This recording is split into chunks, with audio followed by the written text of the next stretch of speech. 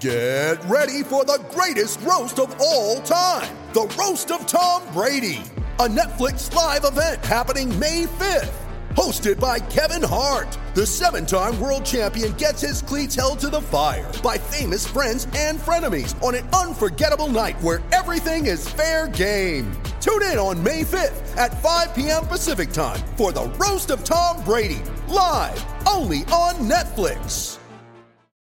Want to witness the world's biggest football game? Head to iCanWin.com.au, predict Australia's score with a crystal ball, and it could be you and a friend at the FIFA World Cup Qatar 2022 semi-finals, all thanks to McDonald's. Maccas, together and loving it. TNCs apply. Here we go. They're interesting, but let's go to Josh Gabalik from AFL Trade Radio. Have a chat about the latest. Hello, Joshy.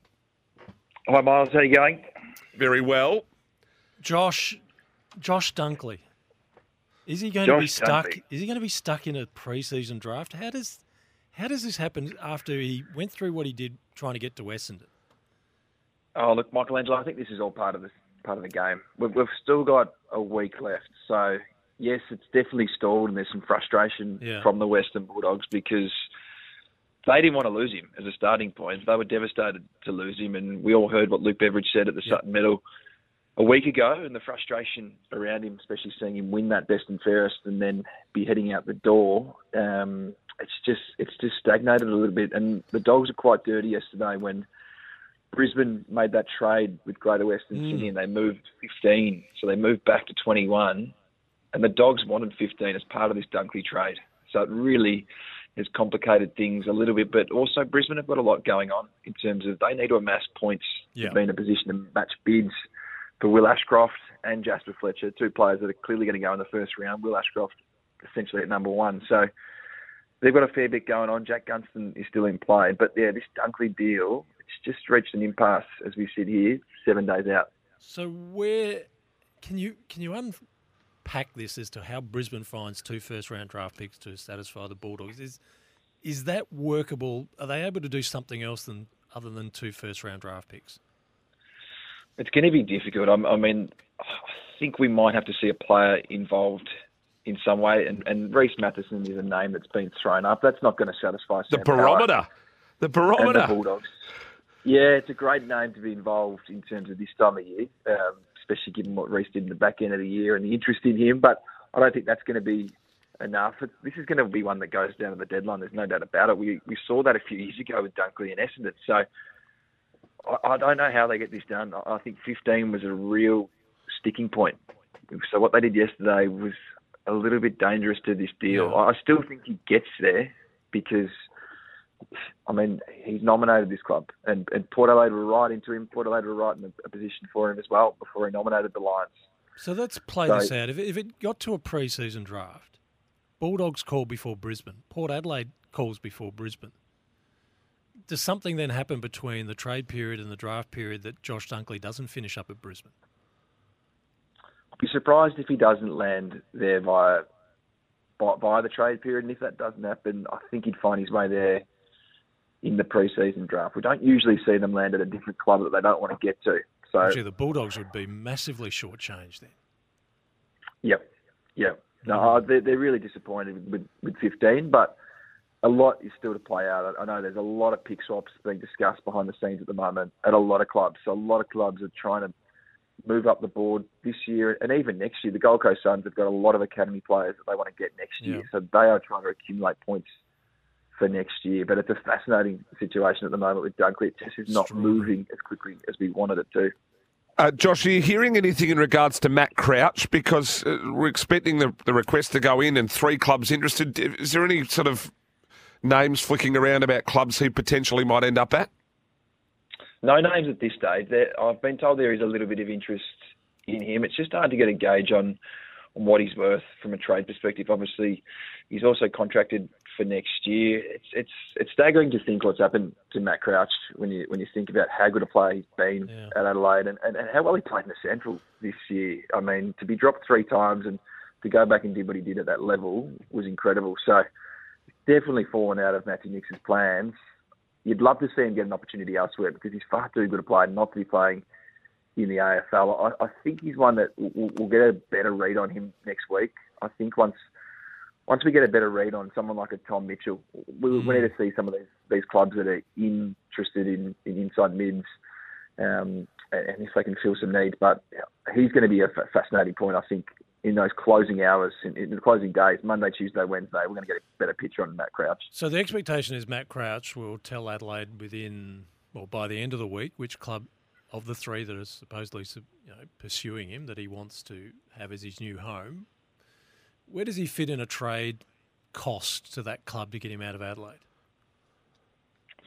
It's a difficult question to answer right now. It depends on the club.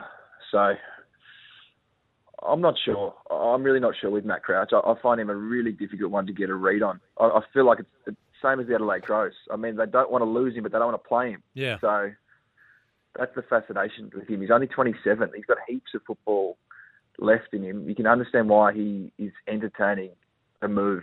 I was told that he's really settled in Adelaide, really likes Adelaide as a place to live, doesn't want to move, but wants to play AFL, which you can understand. So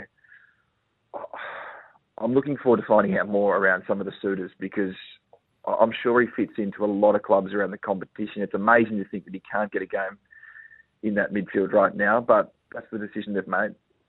Second round or third round draft pick?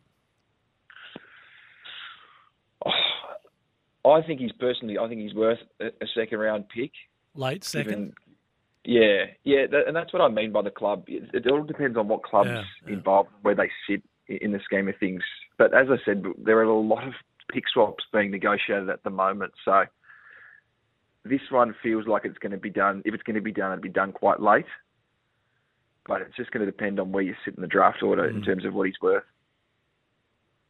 Josh, if I had to ask you about a trade or something that you think is going to happen that'll be the biggest story over the next 2 or 3 days, which one would it be? Does it become Horne-Francis? Does it become Mitchell? Which one's looking like it's probably going to be the biggest story for Trade Radio in the next 2 or 3 days?